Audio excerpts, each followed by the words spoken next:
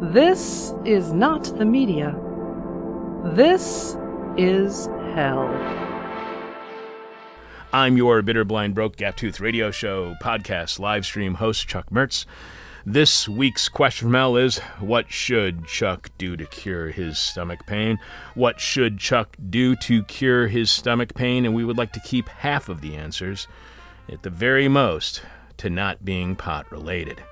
The person with our favorite answer to this week's question wins a This Is Hell medical face mask. Protect yourself from the virus while explaining to that freaking pathogen how you feel about the global pandemic with the words, "This is hell," across your face. Protect yourself from the police while telling them how you feel about the police state. Protect yourself from surveillance cameras while telling those who run intrusive systems that violate our right to privacy. Tell them exactly what you think of their Big Brother operation and attitude. All you have to do is be the person with our favorite answer to this week's question from hell. Or if you can't wait to see if you've won and you want a damn mask, go to thisishell.com and click on support. That's thisishell.com and then click on support. You can leave your answer to this week's question from hell at our Facebook page, facebook.com/thisishellradio. Direct message it to us via Twitter at thisishellradio, or you can email it to either of us, Chuck at thisishell.com or Alex at thisishell.com, but we must have your answers by the end of tomorrow's Thursday show when we are announcing this week's winner. Alex, how are listeners answering the question from hell so far? This week's question from hell is, what should Chuck do to cure his stomach pain, his perpetual stomach pain? Jason L. says, change his eating habits to a steady diet of the rich. I like that. Gar M says, CBD colonic. Oh, Jesus, see? I told you. Craig S. says, if heroin was good enough for Kurt. Pete V. says, I've always thought that if I won the lottery, like you had to be on stage for winning like $340 million, and they said, what's the first thing you're going to do? I'd say, now that I can afford it, I'm going to be a heroin addict. I've been waiting to win the lottery. Pete V. says, stab yourself in the thigh. Adam S. says, need to balance your humors. Leeches? Dan K. says, commit Sudoku. John T. says, browse social media. It is often soothing to hear from your friends. Oh, that's what happens on social media. I wasn't aware. Steve C. says, the Expelliarmus spell, preferably administered by an accredited wizard. I had no idea there would be a Harry Potter reference during this. I had no idea that was a Harry Potter reference. I'm assuming, dude. I'm just assuming, right? Well, if it's a place where wizards need to be accredited. It's either that or Dungeons & Dragons. Then finally, Ronaldo M. says, wouldn't hurt to stop eating animals. Yeah, but they're so delicious. Alex will have more of your... And I need protein. Alex will have more of your answers to this week's question from hell following our guest. Again, email us your answer to chuck@thisishell.com or alex@thisishell.com, or post them on our Facebook page or DM them to us via Twitter.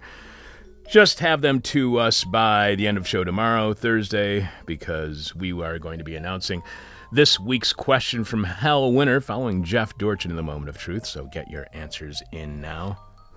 Live from Hangover Country, this is hell. First, let's take care of the hangover left from yesterday's show when I mentioned a New York Times column on police impunity and immunity from the law. Yesterday, in a monologue where I was attempting to reveal at last some of my biases, so you can take those into consideration, into account when listening to This Is Hell, I mentioned an op-ed in Sunday's New York Times by Genia Belafonte. Genia's writing reveals a bias I have when it comes to what the media loves to call violence, but is mere vandalism. Genia writes that at some point, history may show us that after years of aggression, after so much brutality that suggested so little fear of repercussion, it took the looting of a Chanel store and the reversion of Soho to a wasteland to disable a law that has made real police accountability so difficult in New York City. It required a political class moved by fear of disorder and desecration rather than compelled by the logic of justice, which had been apparent for so long. All those attempts at nonviolent action to make sure that we would have some sort of police reform, some sort of reining in the police, it never worked. But in this case, aggression worked, but I'm not going to call what happened to the Chanel store violence, because violence and vandalism should not be equated. It's dehumanizing and makes the value of human life equal to a broken window or graffiti. When the CNN reporter was in near tears at the sight of the front doors of CNN being tagged, while burning cars raged in the background and people were fleeing from the black smoke as police were confronting them violently, That epitomizes this view in the media that property damage is as bad as your head being damaged by a cop wielding a baton.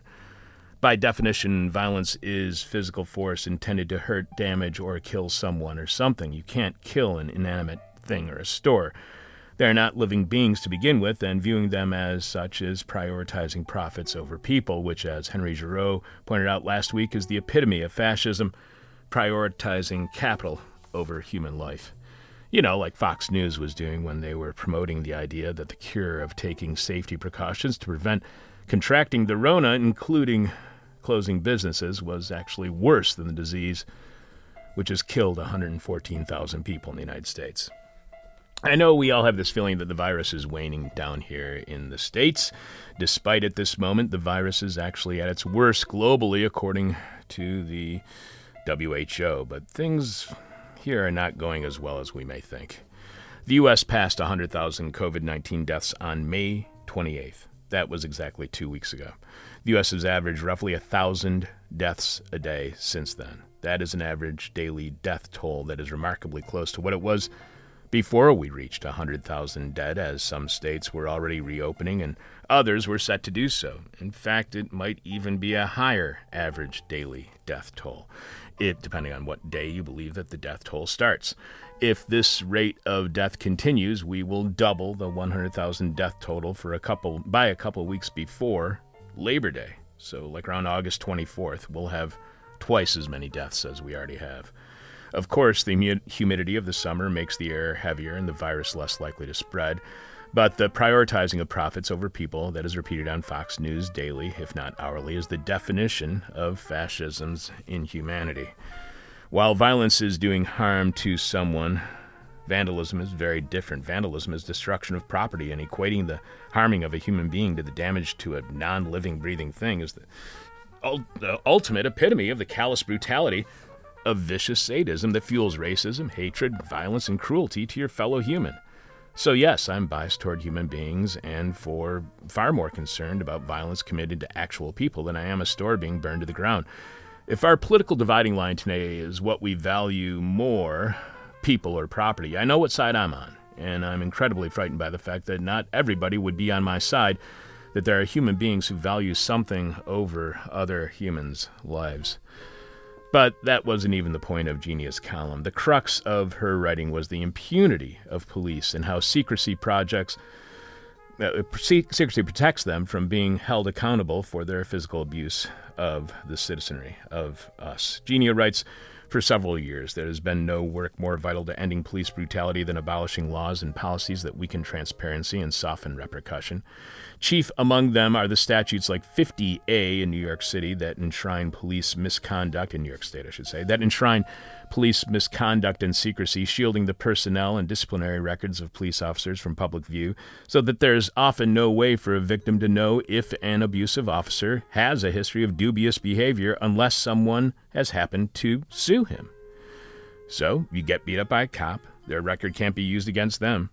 But you can be damn sure that if you have any kind of record of any arrest or anything that you were even suspected of doing, it's going to come up at your hearing or trial to undermine your claims of police brutality, while the police officer's history remains unknown to the court. Genia explains why such laws are on the books. Quote, privacy regulations around police conduct originated for the most part during the high crime era of the 1970s at the insistence of police unions, who apparently wanted to be more aggressive and violent. At the moment it came under review in 1976, a prosecutor named Joseph P. Hoey was virtually alone in opposing the legislation on the grounds that it would eventually sow public mistrust, which is exactly what it has done. Sure, people of color, and especially the black community, as well as the LGBTQI community, have distrusted the police for a very long time, so Hoey is clearly concerned about losing the trust of white people in the police, which has apparently finally happened in the protests against the murder of George Floyd. This kind of secrecy of a police officer's history can lead to serial abusers on the police force, and that is exactly what it has done in New York City. Again, Genia writing, New York City Mayor Bill de Blasio's unwavering defense of the police department as officers have plowed into protesters and freely dispensed pepper spray surprised many New Yorkers, but in his commitment to the Blue Wall, the code of secrecy, from which 50A is the foundation, his loyalties have been quite clear. 4 years ago, the Legal Aid Society sued the city in order to obtain a summary of claims and disciplinary actions against Daniel Pantaleo, the officer whose chokehold led to the death of Eric Garner in 2014. Mr. Pantaleo remained on the force for 5 years after the tragedy when a judge ruled in favor of legal aid. The city did not honor the decision and release the documents, but instead chose to appeal it. Mr. Pantaleo was eventually dismissed, but not before paperwork pertaining to the case was leaked to the website Think Progress, indicating that there had been a litany of misconduct complaints filed against him, including charges of abusive stop-and-frisk tactics. City officials did not respond passively. To the contrary, a city watchdog agency opened an investigation to uncover the identity of the whistleblower and then force the person to resign, a decision supported by the mayor. Yes, Mayor Bill de Blasio did his best to keep the abusive cop who murdered Eric Garner on the police force, even firing the person who bravely blew the whistle on a deadly cop, being shielded from justice by a mayor. So I sent an email to a contributor on our show, Flint Taylor, who was on the team of attorneys who held the Chicago Police Department responsible for the assassination of Fred Hampton and also helped take down Chicago Police Commander John Burge, who was held responsible for torturing detainees as well as a lifelong career of fighting for police. Flint also has a lifelong career of fighting for police abuse victims' lives. He's currently on the Marcus Smith legal team, as Yes Weekly reports. Marcus Smith died after being hogtied by 8 Greensboro, North Carolina police officers during the 2018 Greensboro Folk Festival. The officers held Smith's face down on Church Street and applied a restraint device to attach his ankles to his handcuffs. On police body camera video, Smith cries in pain, gasps, "Help me," and appears to stop breathing. After his death was ruled a homicide by the state medical examiner, the city released a compilation video of the body camera footage, prefaced with a former Greensboro Police Department Chief, Wayne Scott, giving a description of the death that is contradicted by the individual videos. Yes, the police chief lied about the videos that he then showed to the public. I wondered if the city of Chicago has the same kind of 50A law that protects criminally abusive police from justice, and I sent an email to Flint Taylor asking just that. Wanted to know if not only Chicago but elsewhere, as Flint has worked in New Orleans, Milwaukee, Chicago, Greensboro, and many other cities and to fight police violence, if all municipalities have yet another level of impunity and immunity for cops by keeping their records of abusing citizens secret. Flint replied, "First, could you send me contact information on my sister Brown University grad who talked about imperialism last week?" That was our interview from last Monday on Unlearning Imperialism with Ariella Aisha Azoulay on her book Potential History, which, considering how the fight against imperialism keeps coming up and has come up a few times since last Monday, including when we talked to Yannick Marshall yesterday, I cannot recommend enough. Listen to the interview, which is at thisishell.com, but more importantly, read Ariella's book. Flint continues, you could do a whole show on your question about police record secrecy. There's been a great deal of litigation over this issue in Illinois. The Invisible Institute, run by past This Is Hell guest Jamie Calvin, led the most recent change and won its case. We here at the People's Law Office were also involved, Flint writes, concerning the public release of disciplinary files and repeater beater lists a few years ago. The city conceded before it was decided by the Illinois Supreme Court. Hence, you can go to the Invisible Institute website to see Dirty Cops records. We also won the issue earlier as to the torture disciplinary records and have been fighting against the secrecy of police disciplinary records since time immemorial, or thereabouts. The Fraternal Order of Police, the Chicago Police Department's union, and 4 other departments around the country, puts the secrecy and destruction of disciplinary records after 5 years provisions in the contracts wherever and whenever it can. Lobbies for secrecy legislation statewide, and city and police lawyers always seek to impose, with court approval, the most restrictive protective orders, i.e. secrecy from the public, possible in police violence cases. That's right, for those of you who already did not know, The police union does everything it can to protect suspected criminals who have committed violence against the citizens they have taken a vow, a pledge to serve and protect. And there's nothing quite like serving up the public with a heaping load of violence and then protecting the people who committed that egregious, potentially deadly abuse and crime. This is not justice, and it is definitely not law enforcement, because instead of enforcing the law, the police are doing everything they can to protect a violent criminal who they're harboring within their midst, a criminal offense in itself. Flint adds there are also exceptions in the federal and state FOIAs that the police and city lawyers use to block the sunshine laws.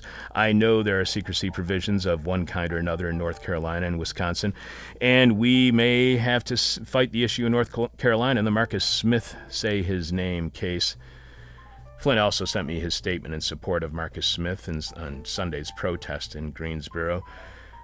Here's the Marcus Smith legal team's statement. We fully support the protesters' naming of Marcus Smith, together with many other black victims of police suffocation and asphyxiation, including George Floyd in Minneapolis, Eric Garner in New York City, Derek Williams in Milwaukee, as victims of racist and illegal police violence. And we call on Mayor Nancy Vaughn of Greensboro and the Greensboro Police Chief and the Greensboro newspaper, the News and Record, to emphatically and definitively follow suit. We also fully support the protesters' demand for full and complete reparations for the brutal, inhumane, and racist police violence and killing of Marcus Smith, including a full and public mayoral and police apology that includes an admission of the GPD's, Greensboro Police Department's, cover-up of the truth under former Chief Wayne Scott, public memorial commemorating Marcus Smith, disciplinary action against all of the city and county officers involved, and an independent criminal investigation by a special prosecutor. And that would all sound great in the case of George Floyd as well. So yes, in many places across the United States, police are protected from having the record of police abuse made public during police abuse trials. And when the public demands transparency, either the police union refuses to allow justice to be pursued, or the city government does everything it can to hide their police from accountability for their potentially deadly actions. Until we end the impunity of police, their impunity from being fired, from having their pensions taken from them, from having their potentially abusive records held against them, and the physical impunity they wield through an overly militarized police who are no longer the neighborhood corner beat cop, but the anti-personnel carrier with a machine gun on the roof. This is hell. Coming up on This Is Hell, stranger danger is a lie. More of your answers to this week's question from hell. I'm your bitter, blind, broke, gap-toothed radio show, live stream, podcast host. Chuck Mertz. Producing is Alex Jerry. Live from the United States, where property has more rights than people. This is hell. The fear of stranger danger implanted into kids was meant as a way to protect them from abduction, potential sexual abuse, and even murder. Parents warn their children to never talk to a stranger, and if a stranger dared speak to you, look out, they are probably planning on killing you. So what happens when we have generations of people growing up believing everyone they do not know is a threat, a deadly threat, when the real threat is actually the people they do know, including their family and friends? And what impact might that have on childhood, parenting, and the way we view justice? Here to help us understand the intense legacy of stranger danger, historian Paul M. Renfro is author of Stranger Danger, Family Values, Childhood, and the American Carceral State. Paul is assistant professor of history at Florida State University and co-editor of the 2019 collection Growing Up America, Youth and Politics Since 1945, which he co-edited with Susan Eckelman-Bergel and Sarah Feldston. You can follow Paul on Twitter at PM Renfro. Paul, welcome to This Is Hell. Thank you so much for having me, Chuck. This is a really, really interesting book because it's something I've always thought about. I've never really understood why this is so overdone with stranger danger. When I was a kid in Detroit, there was this rumor about a green gremlin with a hockey stripe on it that looked like Starsky and Hutch's stripe that was going around and abducting kids. And my neighborhood, all of the kids in my neighborhood were freaked out. And every time we saw any gremlin, and keeping in mind that I'm colorblind. It was a very, very frightening time as a little kid. So you write about the 1981 abduction of 6-year-old Adam Walsh from a Florida shopping mall and the eventual discovery of the child's decapitated body. Adam is the son of John and Reve Walsh. The husband and wife's public search for their son led to numerous media appearances. Following confirmation that the body was their son's, there were 2 made-for-TV movies about the abduction. John Walsh would become the host of America's Most Wanted, which launched in '87 and ran for 24 years. John had similar series, and he still has a documentary series on CNN called The Hunt with John Walsh. You cite Carrie A. Rentschler, writing in the 2011 book Second Wounds, Victims' Rights and the Media in the U.S., that since the early 1980s, when victims' rights crystallized as a national discourse, Walsh's celebrity has depended largely on the vigilantism, tough guy image and criticism of conventional law enforcement strategies. Let's just wait there for a moment. How much do you think Stranger Danger has led to the more tough guy image that we do see of the police, the more militarized image that we do see of the police? There's a famous late 1970s, early 80s Barney Miller episode where the whole episode is about how they do not want to wear bulletproof vests because they feel like they are indestructible. They can kill anybody. So in what way did Stranger Danger potentially lead to not only tough guy policing, but the militarization of police? Yeah, it's a great question. I think that the imagery of, and I talk about this in the book, the imagery of endangered childhood, which kind of crystallized in this moment, I argue, this is essential to this kind of buildup of the carceral state. And you see it kind of suffuse the discourse of the thin blue line. Now, this idea that on the opposite side of this thin blue line is chaos and disorder. And you see a lot of that anxiety also in some responses, even by Democrats, to calls to defund the police or abolish the police. There's this notion that will inevitably lead to basically The Purge, that film series. And I think the imagery of the child, of Adam Walsh, of Eitan Pates, of children who appear a certain way and who kind of connote something or conjure something that is kind of distinctly American or distinctly kind of white American and middle class and suburban in a way, that is very much kind of, I think, quintessential, or I should say, kind of paramount in these considerations.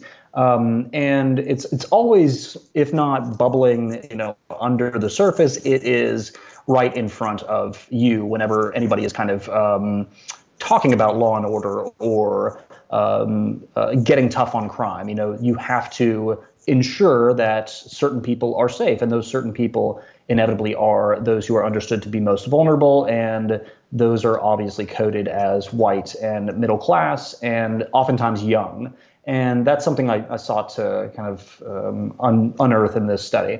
And I definitely want to get to that point about how children are often employed as political pawns or political tools in a way. But last week, you were mentioning victims' rights. Last Wednesday, a week ago today, we spoke with sociologist Sarah Beth Kaufman, author of American Roulette, The Social Logic of Death Penalty Sentencing Trials. Sarah Beth argues, especially when it comes to capital punishment, victims' rights have gone too far, which I believe is something that you also agree with. That, depending upon the trial performance of the victim's family, their attendance, appearance, and particularly their normative behavior, that has an outweighed influence on capital sentencing.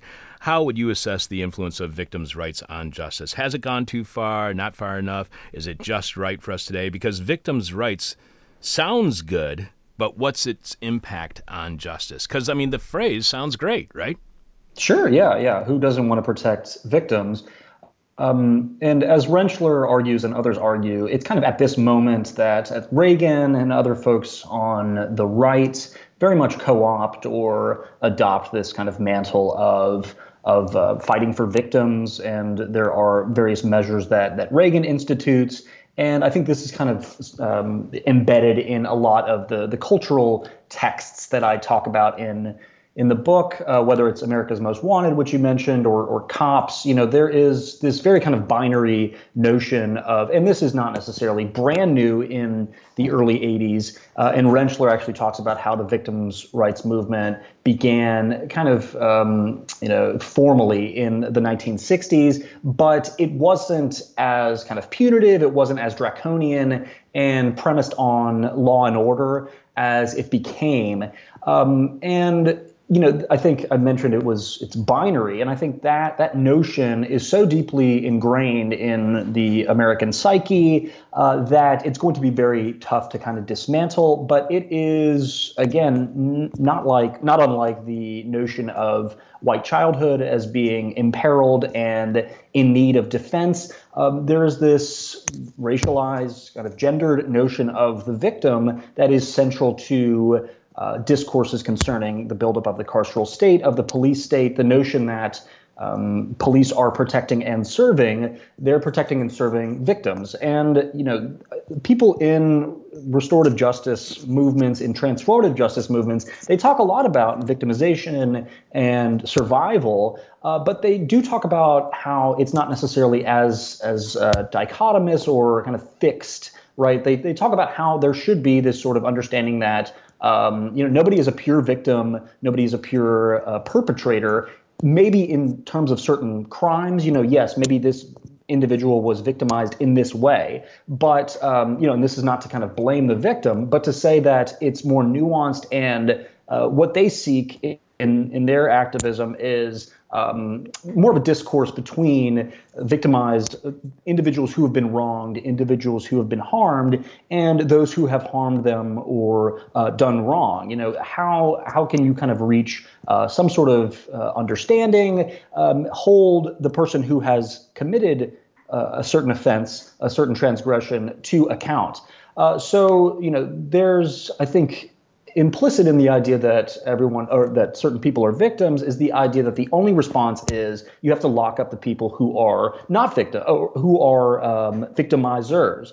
And that, I think, leaves, that doesn't necessarily lead to any kind of reconciliation or meaningful reconciliation. And in fact, it inflicts its own harm. And there's not a whole lot, I think, of discussion of that in the popular discourse concerning kind of how the carceral state and the police state actually commit harm. And they perpetrate harm on people who may have done things wrong, but they nevertheless are being victimized again, right? They are subject to this violence that is enacted through policing, through surveillance, through incarceration. And I think that there's also this this notion of just kind of invisibilizing or obscuring precisely what, or forgetting about, or not acknowledging precisely what jails and prisons look like, or even what probation and parole look like. These are incredibly violent, dreadful institutions, and the notion that a victim is kind of served by caging somebody for life or for a really long time, I think that that's kind of at the heart of victims' rights, at least as it has sort of emerged and consolidated in the 90s, since the 80s, I should say. And it's something that needs to, I think, be addressed. But again, I think, as you've suggested, it's almost impossible politically to do that, to say it's an unassailable sort of posture to say, I am victimized, I need some sort of retribution. But I think it is essential, especially at this political moment, this historical moment, to address that. But one of the weird things about this situation is that John Walsh, he went on to have this career as what you would call a moral entrepreneur, where he was fighting against not just the abduction and killing of kids, as a horrible crime that happened to his son Adam, but also the sexual abuse, which did not occur during the crime committed against Adam Walsh. You write, the Walsh Act enhanced the federal penalties for failure to register as a sex offender, allowed for the federal prosecution of state sex offenders for failure to register pursuant to interjurisdictional or foreign travel, widened the range of offenses for which adults could be forced to register to include possession of child pornography, and standardized the information to be obtained from offenders for online publication and dissemination. Is this kind of sharing of offender information unique to all other crimes? And why do we seemingly punish sex offenders with this kind of lifelong punishment of informing others about their crimes, while, say, murderers or spousal abusers or gun law violators or those who have attacked their neighbors, that's the kind of information I'd like to know. I don't really, the sex offender next door, I don't know. The murderer next door, I'd kind of like to know about that. Yeah, it is. Murderers, I think, are not really placed on a registry. It is somewhat unique, at least in this historical moment. There are earlier antecedents for this sort of registry. People who had committed other crimes in the 30s and 40s, they might have been placed on some sort of list. And of course, lists have this really dreadful history, kind of cataloging those who have transgressed in some way, at least according to the state. But beginning in the mid 80s, kind of against the backdrop of the stranger danger cases I outline here, and also the satanic abuse kind of panic concerning, children being abused ostensibly, but most of this was discredited or disproven in daycare centers.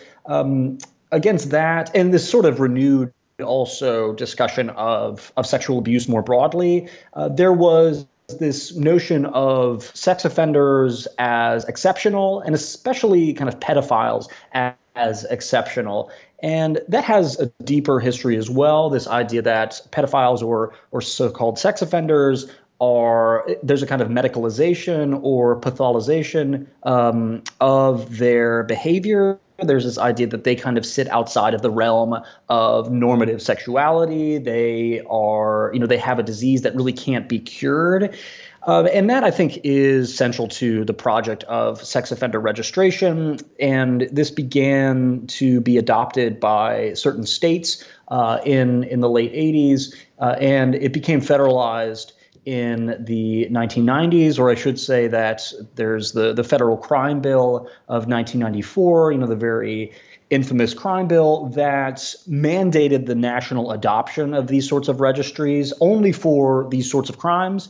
That is kind of all sex crimes.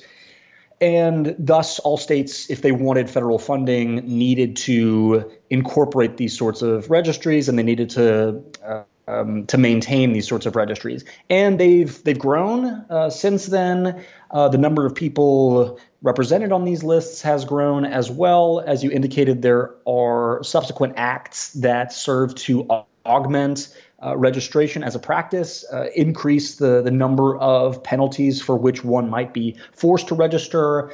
And that has led to something like 900,000 people now being in the United States registered as so-called sex offenders. And the problem therein, there are myriad problems therein, but at the heart of that is this notion that, a sex offender is, a very capacious category. It's a very broad category. And that's not to say that all the folks who are represented on these lists are nonviolent or haven't committed certain acts. There's this canard that a lot of people sort of employ, which is that a lot of so-called, public urinators, for instance, might be represented on these lists, or people who went streaking, in college or something, they might appear on those lists. That is kind of the exception. That's not really the sort of crime for which people are often forced to register. But it does kind of point to this larger dilemma, which is that, sex offender can include or does include this wide range of different offenses. Many of them don't even involve minors, or don't even involve kind of a clear victim, to get back to that discourse of victimhood. For instance, those who possess computer-generated child pornography, meaning pornography that doesn't depict any flesh and blood child, any real child, might be forced to register. Those who obviously, as the Dateline NBC To Catch a Predator program illustrated quite clearly, those who go to meet up with minors or those posing as minors might be forced to register. So that is one reason why this registry has grown so large. and why I think because the sex offender is so uniquely reviled and there are so few efforts to sort of name this kind of injustice, there are very few politicians or other elected officials or individuals who are willing to kind of speak up for these folks. And I think that's a shame in this moment where there is kind of a brewing sort of understanding that something has to change. I haven't heard, at least from my vantage, a lot of people kind of including folks who are so reviled in these kinds of conversations. So what would you say to somebody who doesn't mind that the instance of child abduction leading to sexual abuse and murder by strangers, that the instance of stranger danger is exaggerated? You point out that 93% of child abductions are actually done by family or friends. A very small amount, around the area of about 100 or so every year, are in the stranger danger part. Or section or category of kind of abuse and abduction. So what impact does that have on the way that we view safety, security, crime? What difference does it make that we just over-exaggerate this one crime and under-exaggerate the other? Well, it misrepresents the threats that face children. If people actually were concerned, and many people are concerned with sexual harm, obviously, of children, but the registry and community notification, these sorts of mechanisms totally misrepresents the threat. It is not, as you indicated, the stranger. It's not the individual who lives down the street who needs to be registered and whose activities need to be monitored. The threat actually lies within the home, and it's interesting or kind of tragic that the home and the family, a particular kind of family, these are the things that are understood to be antidotes to stranger danger. Watch after your kids. If you have a loving home with two parents who are in a loving marriage, then this kind of thing probably won't happen. And it obviously kind of conceals the fact that all this really bad stuff does happen in the home, that the home is a very dangerous space. And if it's not in the home, then you're far more likely, if you're a child, to be exploited by an acquaintance than you are a stranger. So somebody in school, somebody at your church or your synagogue, you're far more likely to be exploited or harmed by those sorts of folks. But generally, because so many individuals are not forced to register, they haven't been accused, they haven't been convicted. The sex offender registry seems to give comfort to people who think that it is kind of exhaustive, it is comprehensive, and nothing could be further from the truth. And also, just to kind of circle back to what I was saying earlier, there's a suggestion that these crimes are kind of irredeemable, that this sort of, if you are a sex offender, you have a particular kind of psychology and you can't be treated and you're likely to reoffend. This is just not true, at least according to available statistics. Recidivism rates for those who have been convicted of sex crimes are among the lowest in kind of the pantheon of different offenses. So the registry has all these sorts of contradictions. And I think to your point in this last question, yes, it kind of suggests that the home is a sanctuary, that the family can help to insulate children from these sorts of things, when it's kind of exactly the opposite. Right, and that's the thing I don't get. If the statistics show one thing and then you have John Walsh promoting another idea, why wouldn't Walsh and other child safety advocates instead be pushing a message not of stranger danger, but, family fear? What impact do you think this kind of paranoia based on exaggeration, leading to real fears that guide your life as a child, to what extent did that prime the U.S. for the expanded power of things like conspiracy theories, the greater influence of completely unfounded rumors on the U.S. as a whole, both politically, culturally, and socially? How much do you think this primed the pump for us to believe in all of this misleading junk that people believe in nowadays? I think it played a huge part. It's kind of at the beginning of the tabloidization of news media. Not to suggest that there was none of that prior, but at the outset of this study, this begins in 1979.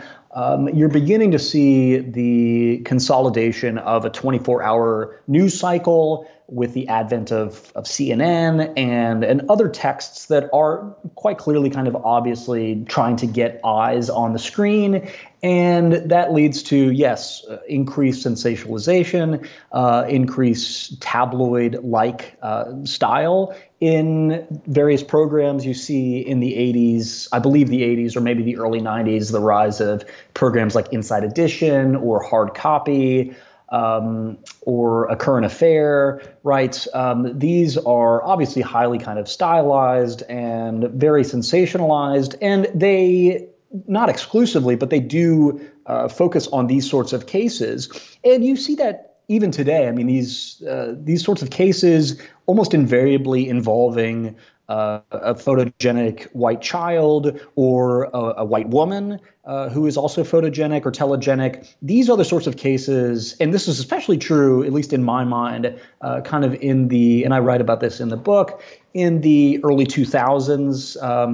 You had the Natalee Holloway case, which took up all this airtime. And you see it even today. This morning I saw another story about the kids in Idaho. And this is actually a family danger case, but I would submit that this is actually the exception and not the rule. It's mostly your stranger danger cases that kind of that serve as the sorts of subjects that these sorts of texts focus on.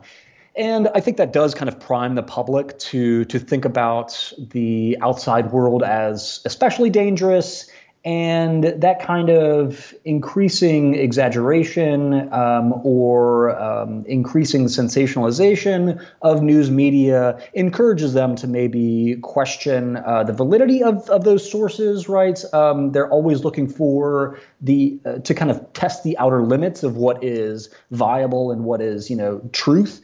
So that I think has proven really instrumental in the making of, say, an Alex Jones or all these other sorts of media outlets, right, that have or entities that have really kind of trafficked in this sort of really sordid stuff. So raise your kids on stranger danger and you might be raising a conspiracy theorist.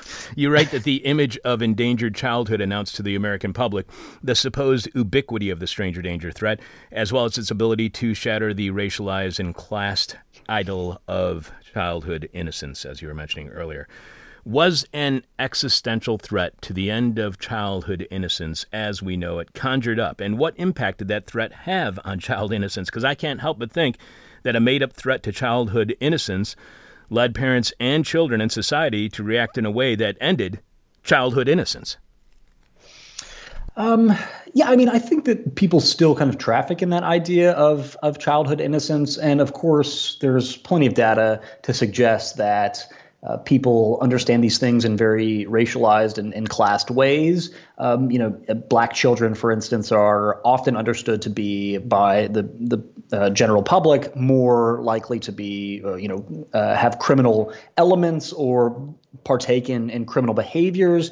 And audiences are far more likely to understand Black children as being older than they actually are. So they don't get included in that. But I think innocence is still a very, and childhood innocence in particular, is still a very potent political trope or football, right? People still like to deploy that. And there's very little effort, and it kind of circles back to our conversation of victimhood. There's very little effort to critique it, to kind of think, okay, I mean, what do we mean by innocence? Why is this individual innocent? And I mean, I don't know if it's ended. I'm not a parent myself, and I don't intend to be. But I think that it's still one way in which parents conceive of their children. I don't think that many would argue that their children are not innocent. And yeah, innocence is political, and it is quite dangerous. It can be dangerous, right? The child as an emblem, the innocent child and I think this was central to the George W. Bush administration and I've written about this elsewhere, its efforts in the Middle East, right? The idea is that there are these innocent, impressionable children, and they need to be insulated from, safeguarded from certain threats. And of course, the threats are racialized, and they serve to kind of mobilize a population to support war. So I don't know if and maybe I'm mischaracterizing your question or misunderstanding it, but I'm not sure if the potency of innocence has kind of worn off. I was just thinking about the idea of childhood innocence where you can just go outside and do whatever you want to do. And now that they're completely policed, that kind of innocence and that kind of surveillance may lead to a life that is more guided by fear than innocence. Yeah, I think, and I don't know to what extent, and I kind of talk about this a bit in the book, to what extent that previous sort of model, the idea of free-range childhood as kind of hegemonic and ubiquitous, I don't know to what extent that's actually true, but that's the memory, right? That's how, and I was born in the late 80s, and I don't remember anything kind of other than this. And maybe it speaks more to kind of my parents than it does the historical moment. But, I actually think that it's a bit of both. I don't remember kind of, I was always to remain kind of on the street right in front of my parents' house. I wasn't to venture off, and that does kind of serve to prevent people from individuating, from finding themselves in a way, and then learning, right? And of course, there's been a pushback, and I also write about this in the book. There have been efforts by Lenore Skenazy and others to support or endorse this model of free-range childhood. But yeah, I don't know when exactly that kind of model fell by the wayside, but people, I think, imagine, and I think that's just as powerful, people imagine it kind of ending in the 80s, and people did start to, I think, parent in different ways, right? But that's not to say that in the 70s or in the 60s, everyone was just kind of, free range and everything was hunky dory. And there's also, and I think this is kind of implicit in your question as well, there was this idea that the world got more dangerous. And I think that's kind of fundamental to the book. There's this idea that, before, say, 1979 or before the 80s, things were more peaceful and children could, without fear of exploitation, kind of run around in the neighborhood. And I think that is an incredibly potent political idea, and it's one that obviously, and I'm sure your listeners know this, is refuted by the sheer fact that violent crime, or at least statistics show that violent crime has diminished in the United States over the past 20 years or so. But there, I think, is this kind of residual, and I think Donald Trump exemplifies this very clearly. There's this idea that we're still living in kind of the late 1980s or the early 1990s, and especially kind of in this urban context. We're still living in the context in which the Central Park 5 case happened, and Donald Trump called for their execution. He, I think, has, and many others kind of that generation, have carried that idea with them. And it serves to shape their politics, and it serves to shape their understanding of who is a victim, who is not a victim, who is kind of a victimizer, who is a maker and a taker, to use Paul Ryan's formulation. So it's not just kind of stranger danger or child kidnapping. It kind of cascades out into all these different issues concerning crime and deservingness and citizenship and innocence. So that's kind of one thing that I was hoping to get at in the book. Yeah, I live in a predominantly immigrant neighborhood, and I live on a park, and I watch the neighborhood and the community out in the park on a regular basis. And for whatever reason, it always makes me feel really good when I see often, first the first-generation immigrants having their kids just running around the park without any parental supervision. It's just it's an amazing, and it's just a joyous thing to see kids without having their parents right there. You point out that the regime has also facilitated, the regime of child protection has also facilitated the development of products and practices intended to safeguard kids from stranger danger. Ranging from the commonplace child fingerprinting drives of the early 1980s to Amber Alerts, these mechanisms have rendered normative and commonsensical the heightened surveillance of children, both by family and community members and abetted by the state. So a couple of years ago, I was talking to my then 16-year-old nephew. He told me all of his friends' families had smart speakers, and I asked if he was concerned about that level of surveillance. He told me it didn't make any difference because nobody has any privacy anymore. How much did stranger danger normalize the end of our privacy? I think it's central to this as well. I talked about this with another interviewer about the rise of Ring and these other sorts of surveillance mechanisms, and for the home, and you see it everywhere. And I think that apps or websites like Nextdoor have helped to facilitate the rise of and the popularity of these sorts of mechanisms. But I think it can't be disentangled from this idea that, children need to be monitored, and homes need to be monitored. Homes are particularly sacred. And I see it all the time. We bought a house in November, and we have a Facebook group for the neighborhood. And all the time people are posting pictures of folks who have kind of trespassed on their property, at strange hours of the night. And, they are capturing these images through Ring technology or some sort of surveillance technology. And I have to think that a lot of that, a lot of these people have children. A lot of that has to do with the idea that the home must be protected, the child must be protected. But mostly what they're talking about is property, right? And, the idea that if something goes missing from the car, that has to be captured. And that, to me is, kind of foolish, but at the same time, it is something that has a lot of purchase. And I think there's a slippery sort of slope. People conflate any sort of threat to property as threat to livelihood. I think that the child is kind of central to that, whether it's explicitly stated or not. There's the notion that, children are sleeping in the house. There's something particularly unnerving for, I think, white suburbanites, particularly, to have any sort of outsider, right? Any sort of individual who is challenging the privacy of their home, challenging the sanctity of the home, the security of the home. And that has contributed to a great deal of different phenomena, whether it's the explosion in gun sales over the past 40 years or 50 years. But it, I think, goes back to this very notion of crime and victimhood as binary, as understandings of citizenship as binary, and children as particularly vulnerable in that kind of schematic, in that framework. The idea that, yes, children are victims, kind of inherently they're vulnerable, particular children, that is, at least in one kind of form of kind of a political mindset. And so the home is, I think, very critical to that sort of thing, and the proliferation of certain forms of surveillance and technology, because a lot of these mechanisms are incredibly expensive. Cameras that you place outside your home, alarm systems, and the like.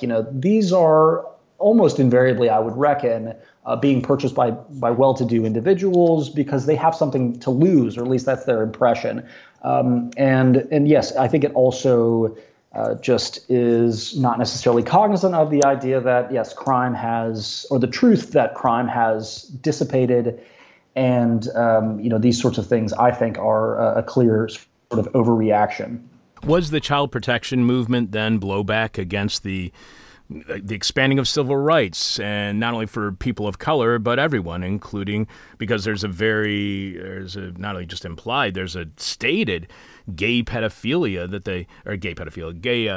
abuse that they have, and gay pedophilia that they had within this idea of stranger danger. So was this blowback against the expanding of civil rights, not only for people of color, but for everyone, including homosexuals, LGBTQI community, blowback against at least the very idea behind things like the Great Society, blowback against things like the way the 60s and 70s youth activism was happening against the Vietnam War.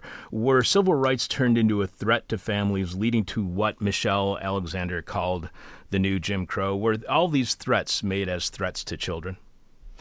Yeah, I think so. There's this conflation of, and I'm borrowing from this historian at Cornell, Jalili Kohler-Hausman, who I think quite astutely notes that there's this conflation in a lot of media discourses and political discourses of urban uprisings in the 60s, of civil rights, and of crime, right? Street crime. So all of these things for a lot of folks become indistinguishable. And that leads to opposition to, as you indicated, the Great Society, the war on poverty, all these different phenomena, and also, children's rights movement and the youth activism that was central to the African American freedom struggle, to the gay rights movement, to women's liberation, to Red Power, to Chicana Power. Et cetera. So, it is in part blowback or kind of backlash to much of that, but also it's kind of inextricable from the rise of economic restructuring, neoliberal economic restructuring. There has to be a way in which the state manages individuals who kind of fall out of the market. And so the carceral state becomes a means by which to kind of control certain segments of the population. And for many of the actors in my study, for those who are kind of targeting youth, I mean, they're targeting Black youth in a particular way, or non-white youth, and they're approaching white youth in a different way. So even within kind of this blowback that you're talking about, there are there are different dimensions to it. There are different ways in which white youth are handled and others are handled. But there is this push to assert institutional authority, to reassert familial and parental authority, because, yes, in part, this is a blowback to civil rights. But also there's this notion that the family is falling apart. And a lot of that has this kind of economic dimension to it, this idea that the family can no longer, fend for itself.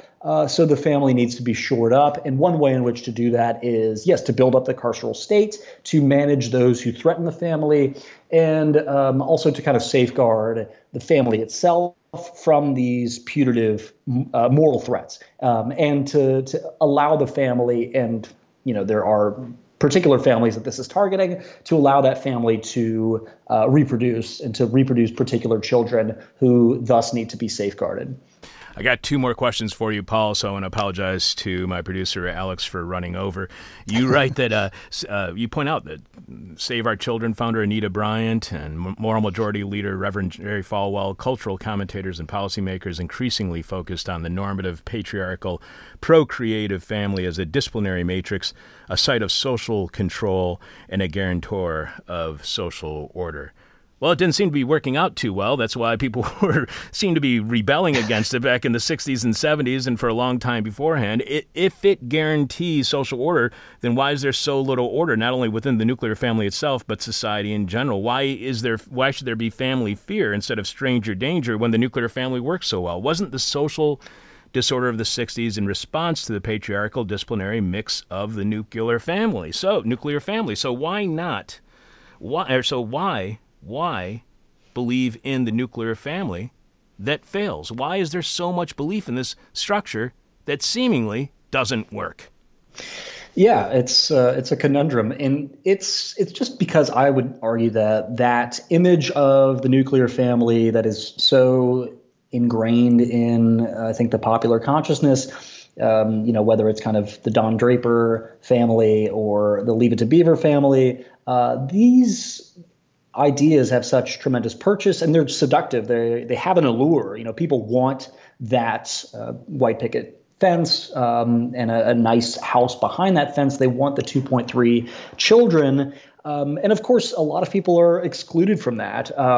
But for whatever reason, policymakers like the idea, and this is especially true, and I'm drawing on Melinda Cooper, who's this political theorist who has quite brilliantly kind of explained why this is the case.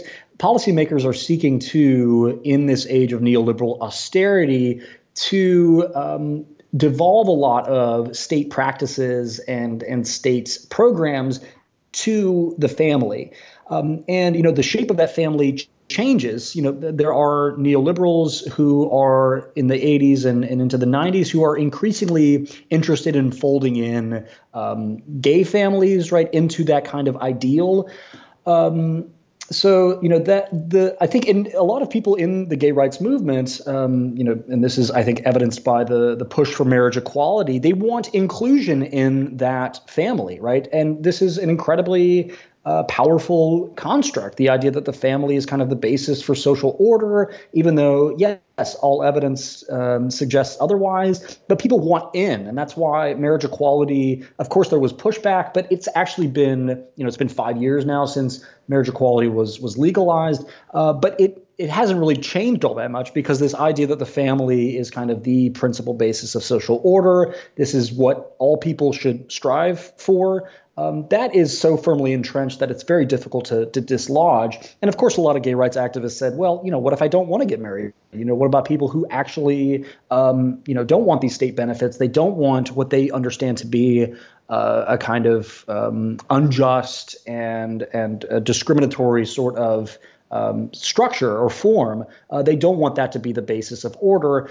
But it is kind of indelible. I think that policymakers, in both political parties cannot seem to escape that sort of mold. And it's because, the notion of, anything outside of the family, the community, different networks of kinship, different forms of kinship, these things smack of, communism, of socialism, of totalitarianism, at least in a lot of people's minds. And that precludes any sort of different model, even though, the family is, it's always in crisis, right? It's always going to be in crisis because, and especially in this moment of economic austerity, of precarity, where, people are expected to do more with less. It's untenable, and yet it cannot be. People can't think outside of that frame. I hope I answered that question. Oh, you did. And we had the honor of interviewing Melissa Cooper a couple of years ago. She got up really early in the morning in Australia and spoke with us on the phone. So we really appreciate Melissa being on our show in the past. And people can find that interview by searching on her name at thisishell.com. So if you want to hear, she's brilliant. Yeah. If you want to hear a continuation of this topic, it's really, really great. And Paul, I'd love to have your opinion of that interview too, because I probably did a horrible job. We've been speaking with historian Paul Renfro, author of Stranger Danger, Family Values, Childhood, and the American Carceral State. And you can follow Paul on Twitter at PM Renfro. One last question for you, Paul, and I swear we do this with all of our guests. Our final question is the question from hell, the question we hate to ask, you might hate to answer, or our audience is going to hate your response. You mentioned the very long history of partisan political exploitation of misrepresenting threats to children, dating back to the 19th century, and threats by Native Americans. Are threats to others recast as threats to children in order to get those threats that do not actually affect children addressed? Can we expect the dismantling of police departments to be repackaged as a threat to children? Yes, and I think you're already seeing it. I think that idea is also so firmly entrenched. There's this idea that police are this transhistorical sort of phenomenon when, it's not really that old. Our particular kind of formation of police in the United States, it's actually quite novel. And yeah, I think that notions of childhood and of the ideal American family will be central to these sorts of ideas, these sorts of pushes to prevent any kind of meaningful dismantling or change in police departments, or how we conceive of crime, and that's something that you're seeing obviously on the right, and also with Joe Biden, right? I think he is also kind of using, if not explicitly, that sort of notion that you have to have police, right? And I think just underlying or underpinning that notion is that all order, all social order will collapse if police are not in some. There's no police in some form or fashion, and he actually wants to increase funding for police, and this is kind of a drawing or harkening back, I think, to his efforts in the 90s. So yes, I think childhood often is understood as apolitical. When it is anything but. It is inherently political. Who gets to be a child, who gets childhood innocence, and these are some of the things that I sought to explore in the book. Do you think that that's kind of manipulation, if it was done when it relates to police? Do you think that that's cynical political manipulation of children? Totally. All right. I just want to make sure everybody understood. I want to make sure that was clear before we ended our interview. Paul, I cannot thank you enough. This is really a fantastic book, and I'm so glad that somebody has written this book, because it's really important to recognize the impact that the Reagan administration and that the culture wars of the 1980s still has and still resonates to this day. Thank you so much for being on our show. Thank you. And could I add just one thing? Sure. If people actually wanted to, and I get at this in the conclusion, if people actually wanted to protect children, they would address poverty, they would address hunger, they would address educational inequality. These are threats that face children, especially at this moment in which 40 million people are unemployed. There's a pandemic. These are serious problems, and they are ones that have proven intractable, but they are actually there are easy fixes to this sort of thing if we were actually willing to be honest about it. Yeah, and you make this point of how, the emotional, when it comes to protecting children, obfuscates the real structural issues that are the actual threat to children. So everybody's got to go check out Paul's book, Stranger Danger, Family Values, Childhood in the American Carceral State, and he does give a solution at the end. But I wanted to tease people, Paul, so you sell more books. Thank you so much for being on our show this week. I really appreciate it. I really appreciate it as well. Thanks so much, Chuck. Take care. Bringing you bong-hitting journalism. Since 1996, This Is Hell. I'm your bitter, blind, broke, gap-toothed radio show, podcast, live stream host, Chuck Mertz. Chuck Mertz. Hey, I said chirk. Alrighty. Chuck Mertz. Producing this week's show is Alex Jerry. This week's question from L is, what should Chuck, that's me, do to cure his stomach pain? What should Chuck do to cure his stomach pain? The person with our favorite answer to this week's question wins a This Is Hell medical face mask. If you can't wait to see if you've won, you can get a mask by going to thisishell.com and clicking on support. That's thisishell.com, and you can click on support. You can post your answer to this week's question mail at our Facebook page, on Twitter. You can email it to us, but you got to have it to us by the end of show tomorrow, Thursday, because that's when we are announcing this week's winner. Alex, do you have more of our listeners' answers to this week's question mail? Yeah, what should Chuck do to cure his perpetual stomach pain? Kev S. says, I hear from sources high up, disinfectant is good for some conditions. Cool. If not to your taste, you could always try a ray of hope. Mm-hmm. I like that. Fabio L says, wear a kente cloth scarf and kneel for 8 minutes and 45 seconds. Oh, my God, dude. Did you see that image? Oh, yeah. Oh, my. I watched the video. Her trying to get back up afterwards is pretty funny. Oh, dude. Oh, that is so offensive. And the fact that all of them got together and they couldn't figure out it was offensive. Using somebody's culture as a prop. In the midst of that culture being threatened by police. Shane M says, go see a doctor? Yeah, you can't. Okay, you can't. Rob B says, Chuck, you need to get a sigmoidectomy, most likely. Mm-hmm. Go see Dr. Estrada at Illinois Masonic. Yes, this is the person who gave me a very frightening email, and I kept was that the one you were myself. talking about earlier today to me? Yeah, that. Yeah, don't get that thing. Yeah. Or maybe do get it. I don't know. It's I'm not a doctor. Todd K says intermittent fasting. Wally R says coffee enemas, no cream or sugar. Definitely no cream or sugar. Those are things that will set off your diverticulitis. John M says probiotics, despite his attachment to their enthusiasm.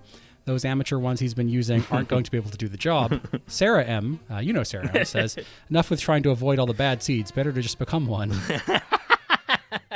Adam May says, I've got nothing funny or snarky to say about that, man. It sucks. I wish this country gave a damn about people like you who are important to so many of us and made treatment options available to you instead of paywalling your very life. So I guess my answer is, how about some decency and compassion for what ails you? I like how our lives have been paywalled. I love that It's idea. very good, Adam. Sheldon B says, eat more fiber. Nikki says, look online for the most well-respected and highest-rated gastroenterologist.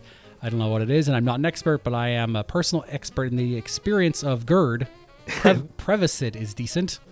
I have a gastroenterologist and enterologist and enterologist, yeah, and she is far too physically attractive. So it really throws me off every time I go in there because this woman is about to do something to me that I'm not following up anymore on this. I'm not going to ask any more questions about that. it's very disturbing. Ladio says strawberry phosphate. Chris L says this is a shit post. Is Laddie from the 17th century? Do we know?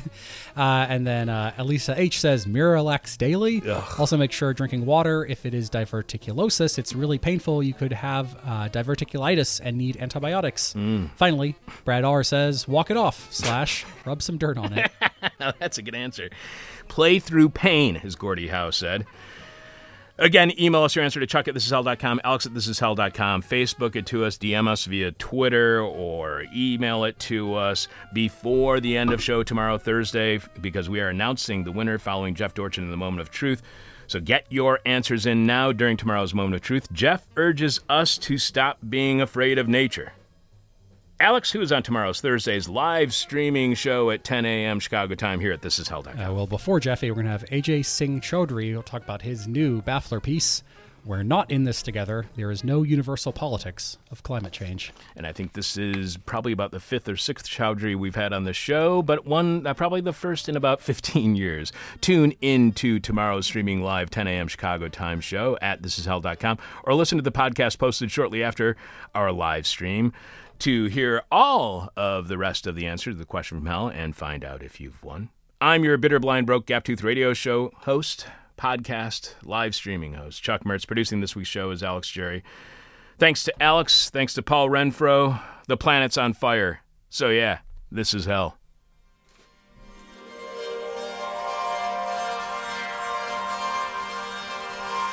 Thank you for listening to This Is Hell. For more interview hell and to support the show, visit thisishell.com.